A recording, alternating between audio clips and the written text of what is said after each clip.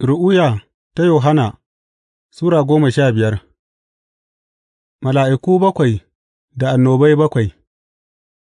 Na ga wata babbar alama mai banmamaki a sama, mala'iku bakwai da annobai bakwai na ƙarshe, domin da su ne fushin Allah ya cika.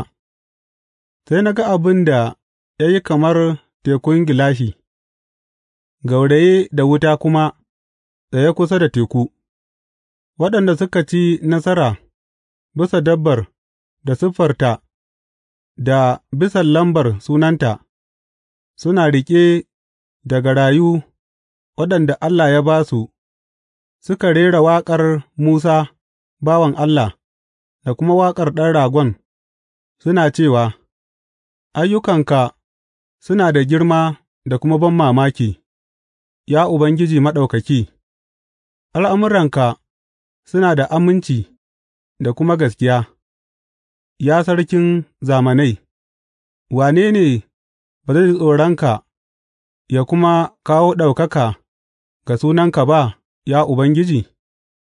Gama kai kaɗai ne mai tsarki, dukan al'ummai za su zo su yi sujada a gabanka, gama an bayyana ayyukan adalcinka. Bayan wannan sai na duba, a cikin sama kuwa sai ga haikali, wato, tabanakul na Shaida a buɗe, daga cikin haikalin mala'iku bakwai tare da annobai bakwai suka fito, suna saye da tufafin lilin masu tsabta masu walƙiya, suna kuma saye da ɗamarar zinariya a ƙirjinsu.